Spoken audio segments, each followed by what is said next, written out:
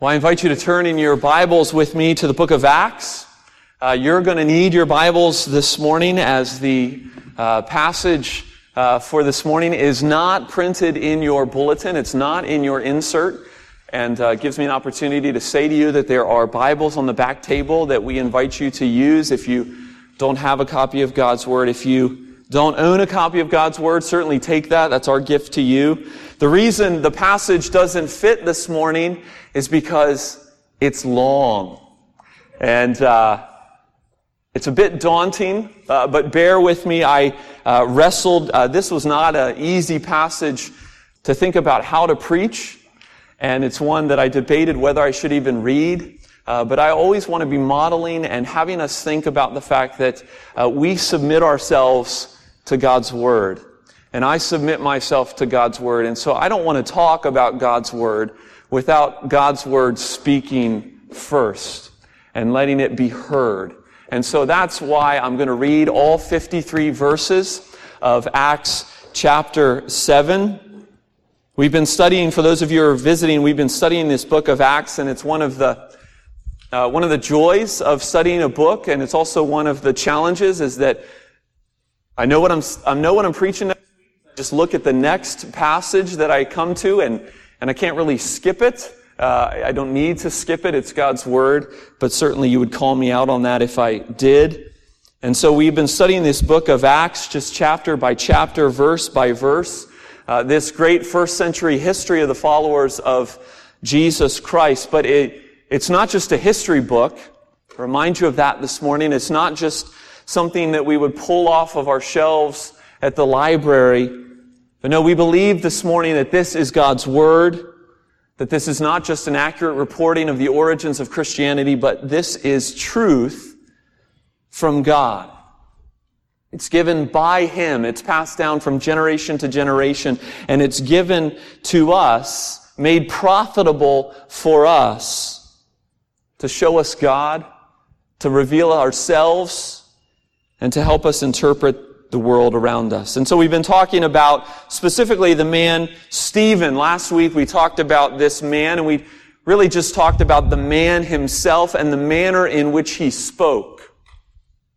And I don't need to rehash that whole sermon, but it was an encouragement to be reminded that Jesus is standing for us as Stephen stands for him. Well, today we move for a few minutes from the man and the manner to the message that he spoke. And that's what we skipped last week, is the message that he spoke. What did this man say that resulted in his death? And what does that have to teach us today? And so listen as I read Acts chapter 7, beginning at verse 1. Speaking to Stephen, and the high priest said, "Are these things so?" And Stephen said, "Brothers and fathers, hear me. The God of glory appeared to our father Abraham while he was in Mesopotamia, before he lived in Haran, and said to him, 'Go out from your land and from your kindred, and go into the land that I will show you.' And then he went out from the land of the Chaldeans and lived in Haran. And after his father died, God removed him from there into this land in which you are now living. Yet he gave him no inheritance in it, not even a foot's length, but promised to give it to him as a possession to his offspring after him, though he had no child. And God spoke to this effect, that his offspring would be sojourners in a land belonging to others, who would enslave them and afflict them 400 years. But I will judge the nation that they serve, said God, and after that they shall come out and worship me in this place. And he gave them the covenant of circumcision. And so Abraham became the father of Isaac and circumcised him on the 8th day. And Isaac became the father of Jacob, and Jacob of the 12 patriarchs. And the patriarchs, jealous of Joseph, sold him into Egypt. But God was with him and rescued him out of all his afflictions and gave him favor and wisdom before Pharaoh, king of Egypt, who made him ruler over Egypt and over his household. Now there came a famine throughout all Egypt and Canaan, and great affliction, and our fathers could find no food. But when Jacob heard that there was grain in Egypt, He sent out our fathers on their first visit, and on the second visit, Joseph made himself known to his brothers, and Joseph's family became known to Pharaoh. And Joseph sent and summoned Jacob, his father, and all his kindred, 75 persons in all. And Jacob went down into Egypt, and he died, he and our fathers, and they were carried back to Shechem and laid in the tomb that Abraham had bought for a sum of silver from the sons of Hamor in Shechem. But as the time of the promise drew near, which God had granted to Abraham, the people increased and multiplied in Egypt until there arose over Egypt another king who did not know Joseph. He dealt shrewdly with our race and forced our fathers to expose their infants so that they would not be kept alive. At this time Moses was born, and he was beautiful in God's sight. And he was brought up for 3 months in his father's house. And when he was exposed, Pharaoh's daughter adopted him and brought him up as her own son. And Moses was instructed in all the wisdom of the Egyptians, and he was mighty in his words and deeds. When he was 40 years old, it came into his heart to visit his brothers, the children of Israel. And seeing one of them being wrong, he defended the oppressed man and avenged him by striking down the Egyptian. He supposed that his brothers would understand that God was giving them salvation by his hand, but they did not understand.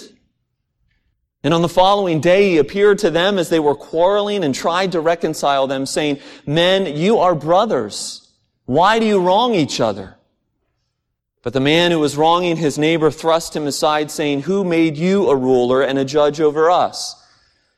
Do you want to kill me as you killed the Egyptian yesterday?" At this retort, Moses fled and became an exile in the land of Midian, where he became the father of 2 sons. Now when 40 years had passed, an angel appeared to him out in the wilderness of Mount Sinai in a flame of fire in a bush. And when Moses saw it, he was amazed at the sight, and he drew near to look at it. And there came the voice of the Lord. "I am the God of your fathers, the God of Abraham and of Isaac and of Jacob." And Moses trembled and did not dare to look. And then the Lord said to him, "Take off the sandals from your feet, for the place you are standing is holy ground. I have surely seen the affliction of my people who are in Egypt, and I have heard their groaning, and I have come down to deliver them. And now come, I will send you to Egypt." This Moses whom they rejected, saying, "Who made you a ruler and a judge?" This man God sent as both ruler and redeemer by the hand of the angel who appeared to him in the bush. This man led them out, performing wonders and signs in Egypt and at the Red Sea and in the wilderness for 40 years. This is the Moses who said to the Israelites, God will raise up for you a prophet like me from your brothers. This is the one who was in the congregation in the wilderness with the angel who spoke to him at Mount Sinai and with our fathers. He received living oracles to give to us. Our fathers refused to obey him, but thrust him aside. And in their hearts they turned to Egypt, saying to Aaron, "Make for us gods who will go before us. As for this Moses who led us out from the land of Egypt, we do not know what has become of him." And they made a calf in those days and offered a sacrifice to the idol and were rejoicing in the works of their hands. But God turned away and gave them over to worship the host of heaven, as it is written in the book of the prophets, "Did you bring to me slain beasts and sacrifice during the 40 years in the wilderness, O house of Israel? You took up the tent of Moloch and the star of your god Rephan, the images that you made to worship, and I will send you into exile in Babylon." Our fathers had the tent of witness in the wilderness, just as he who spoke to Moses directed him to make it, according to the pattern that he had seen. Our fathers in turn brought it with Joseph when they dispossessed the nations that God drove out before our fathers. So it was until the day of David, who found favor in the sight of God and asked to find a dwelling place for the God of Jacob. But it was Solomon who built a house for him. Yet the Most High does not dwell in houses made by hands. As the prophet says, "Heaven is my throne, and the earth is my footstool. What kind of house will you build for me, says the Lord? Or what is the place of my rest? Did not my hand make all these things?" You stiff-necked people, uncircumcised in heart and ears, you always resist the Holy Spirit. As your fathers did, so do you. Which of the prophets did your fathers not persecute? And they killed those who announced beforehand the coming of the righteous one, whom you have now betrayed and murdered, and you who received the law as delivered by angels and did not keep it. Amen. This is the word of the Lord. Are you still with me? It's good that I made you stand up. It woke you up after that long passage. Have you ever asked a question to someone and you're looking for a yes or no reply, but instead you get something entirely different? I do this sometimes when people ask me a question, or I ask somebody a question and then it begins, rather than answering the question, they start with the word so. And I go, oh, here we go. So, my wife often accuses me of doing the same thing, of making a long story much longer than it needs to be. Just answer the question.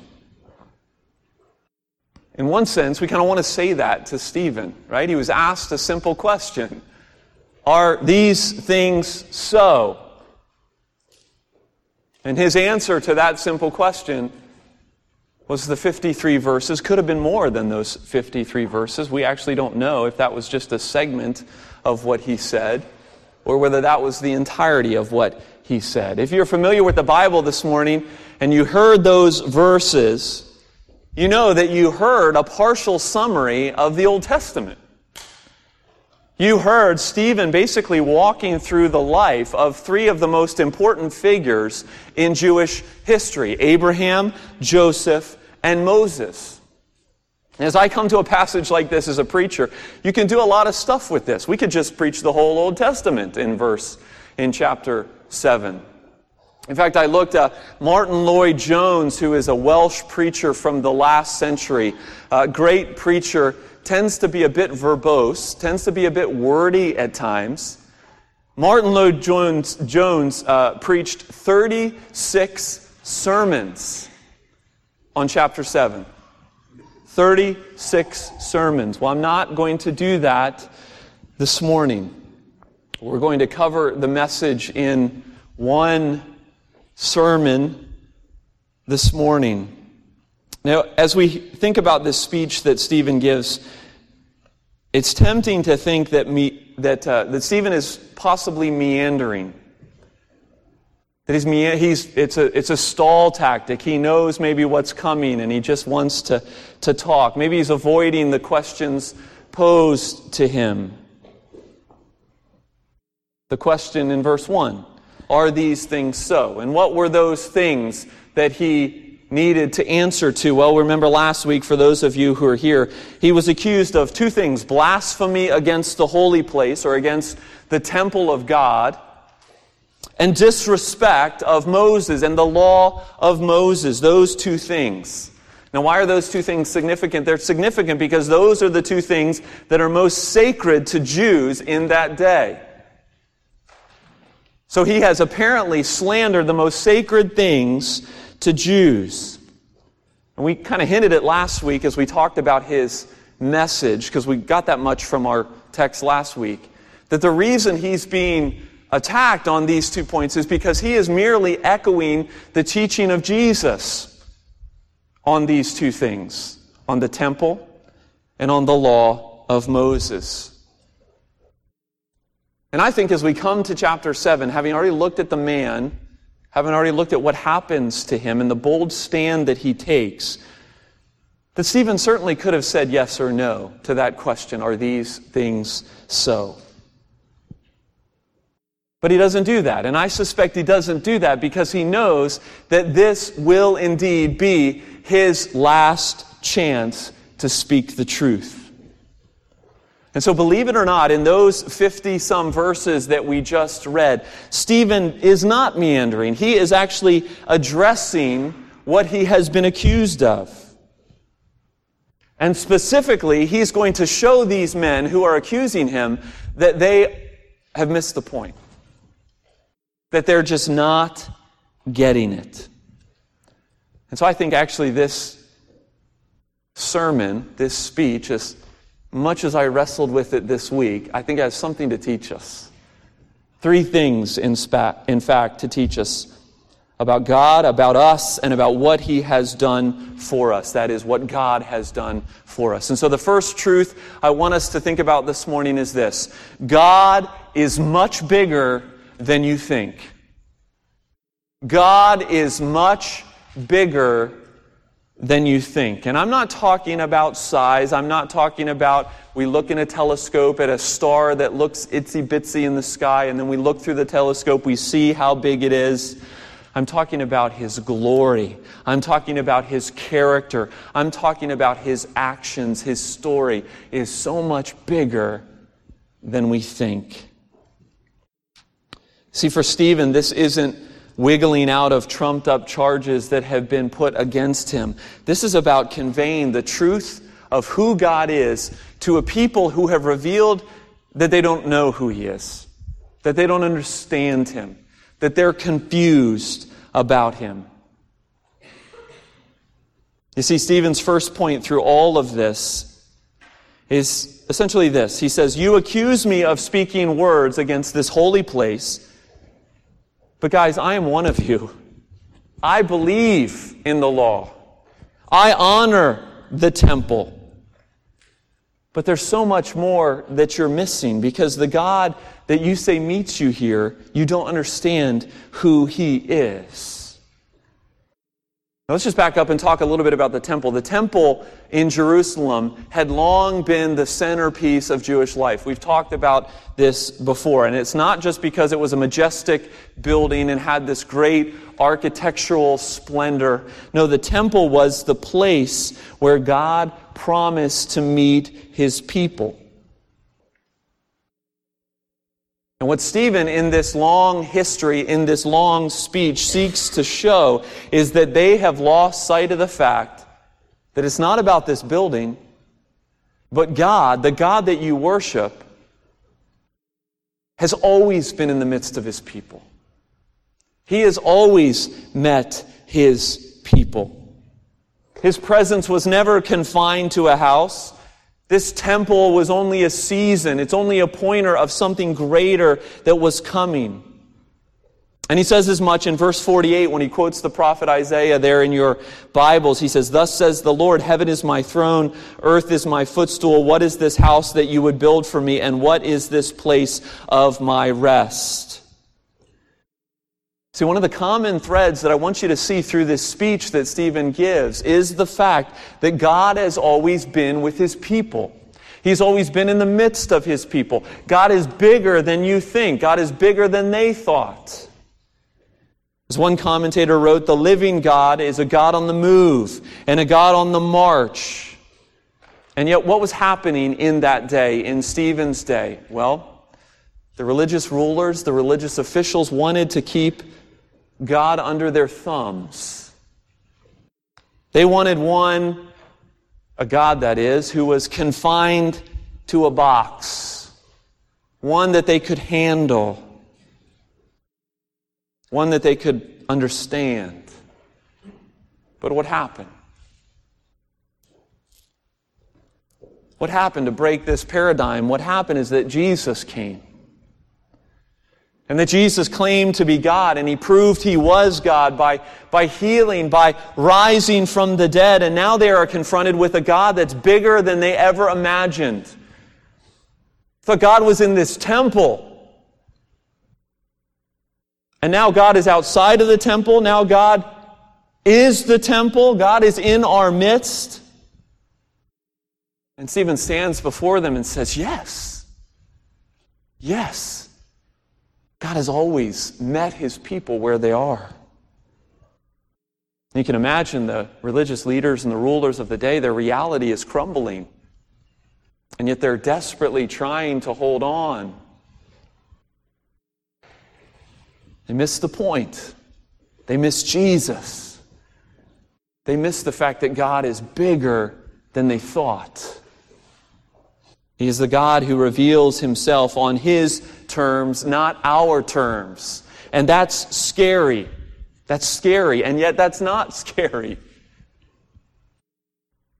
It's not scary because He's a God who meets us where we are. He's a God who bends down. He's a Father who bends down in order that He can look His children in the eye. Rather than just staying behind a curtain in blinding glory for all His days. You see, I think there is truth for us here this morning in this point that Stephen's trying to make to the religious leaders of that day. I think there is a natural tendency for us to minimize who God is, to put God in a box. We naturally, I think, create a God of our own making, one that we're comfortable with, a tame God. Rather than seeking, rather than acknowledging the God that has revealed Himself in the Bible. So don't misunderstand me this morning. I'm not saying that the Bible is not sufficient. That God is a God who doesn't even fit in the Scriptures. No, the Scriptures are what has revealed God to us. But what I am saying is that we at times, we take the Word of God piecemeal in order to perceive and create a God that we would like. And I think it's always good for us to be reminded that the God that we worship is bigger than you think. His ways are greater than you could imagine. He's a God who's mysterious. He's a God who's majestic.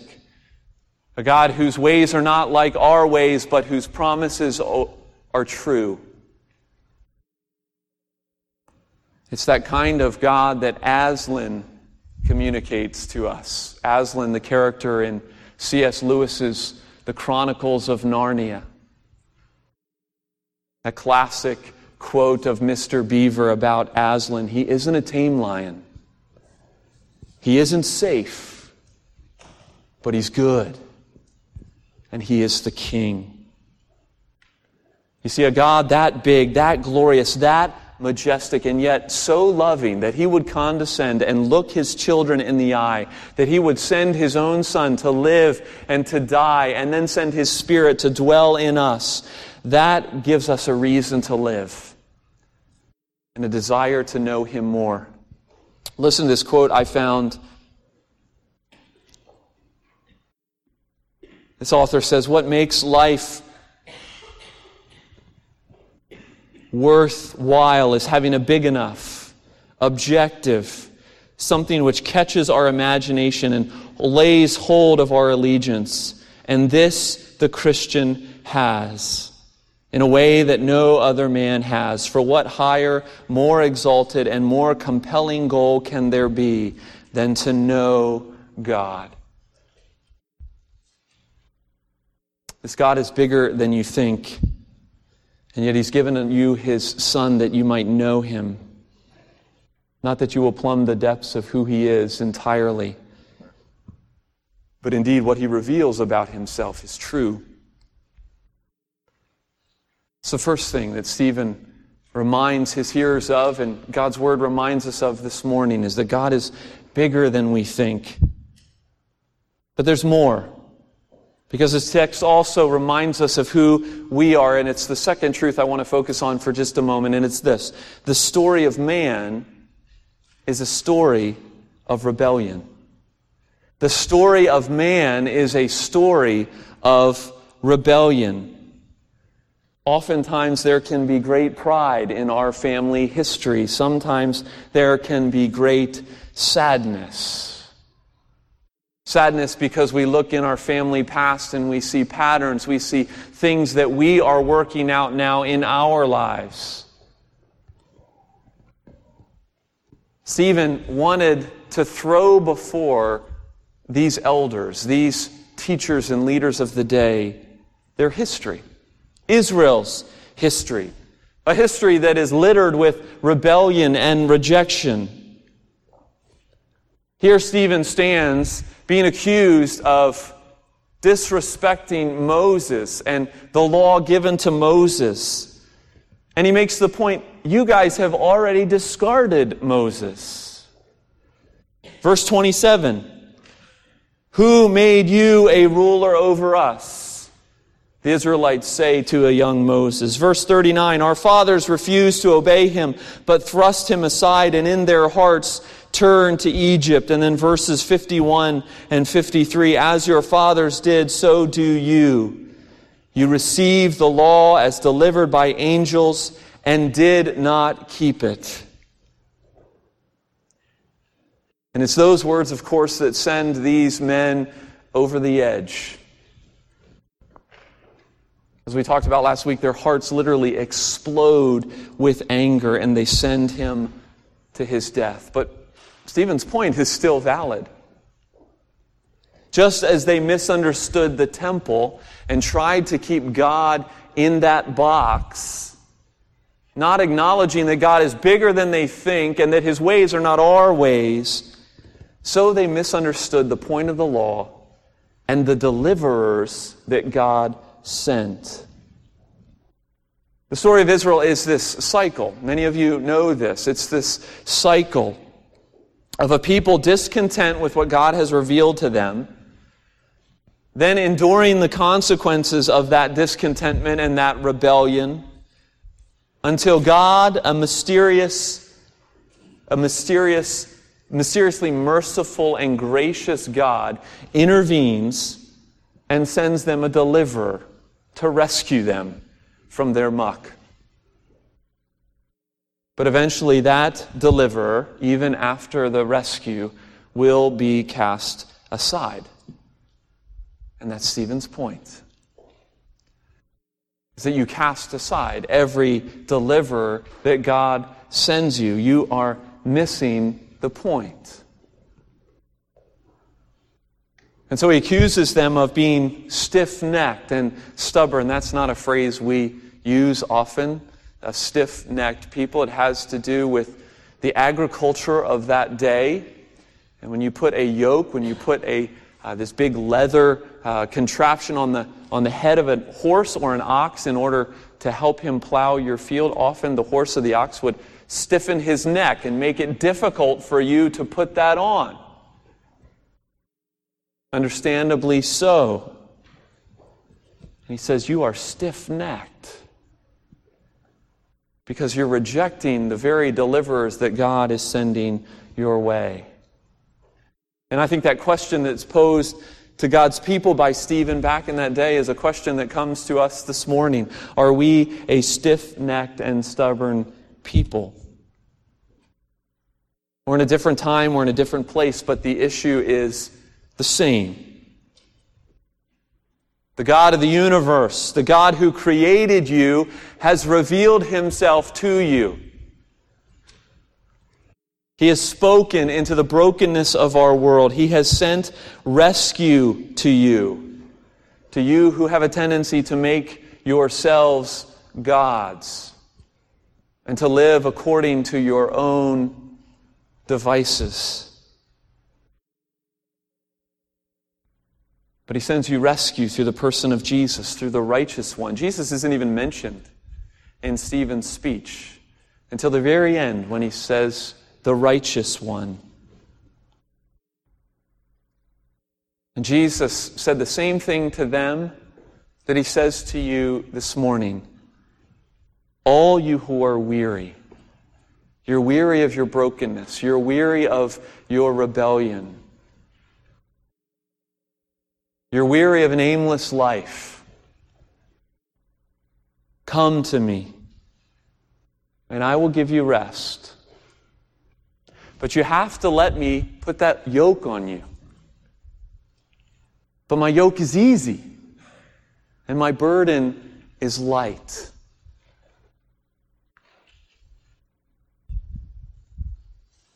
The story of man is a story of rejection and rebellion.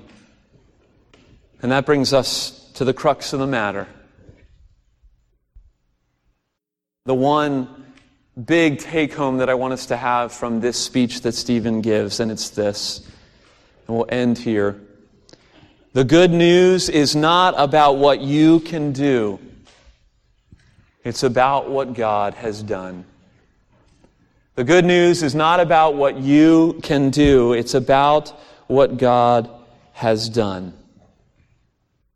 Here's where we need to be every Lord's Day. Here's where we need to be every day. One thing I don't want you to miss. I know this is a long story. This is a long speech. But one thing I don't want you to miss is the story of God's divine initiation throughout this history that Stephen gives. This is God's story. This is His work. Stephen even begins there. The God of glory appeared, he says at the very beginning of his speech. The answer to your rebellion, your natural rebellion and running from God, the answer to your inaccurate view of God is not to try harder. This is not good advice this morning. This is good news. And yet, so often where our hearts want to go is to what we can do or to what we have done. But look, even in our passage, verse 41, even in this narrative that Stephen gives, he writes in verse 41 that in their rebellion, in the people of God's rebellion, they made a calf. Remember the story, Moses was on the mountain. They made a calf. And what does it say at the very end of that verse? They rejoiced in the work of their hands. You see, it was about them. It was about what they could do, what they could create. But the gospel of Jesus calls us to acknowledge what we can't do, but what God has done. And it's almost as if Stephen wants to make this comparison, because in verse 50, he quotes the prophet who quotes the Lord saying, "Did not my hand make all these things?" So we got the work of our hands, and we got the work of God's hands. And if we were to go back to Isaiah 66, in the original passage, the prophet writes, "All these things my hands have made, so all these things came to be, declares the Lord. But this is the one to whom I will look, he who is humble and contrite in spirit and trembles at my word." And so the point of Stephen's speech was not just, you can't fit God in this house. You've misunderstood His story. You reject His deliverers in the midst of your rebellion. But his message is also, you can't clean yourself up enough. You can't stay clean enough. You can't do enough good things. But you can rest in what He has done. Brothers and sisters, it's that kind of news that's good. It's that kind of news that can really grip a heart. It's that kind of news that can make a man stand and say such words to the religious authorities of his day, knowing very well what was coming. Too easily we make God smaller than He is. We make ourselves bigger than we are. And in doing so, we miss the magnitude of grace. And we miss the good news of what God has done. A good news that, yes, seems too good to be true. And yet it's true. It's the message that your souls rest in this morning. It's the message that we as a church have the privilege of holding out to a world that needs to know this God, that needs to know themselves, and that needs to lay it all down. It's a great passage, a great message for the church this morning. May God give us grace to heed it. Let's pray. Great and mighty God, we thank You for Stephen,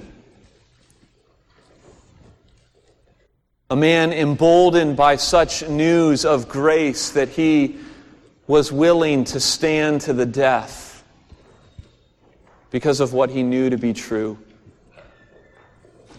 But even more than that man, we thank You for the Spirit that empowered that man, for the Savior who stood for that man, who empowered that man to speak boldly.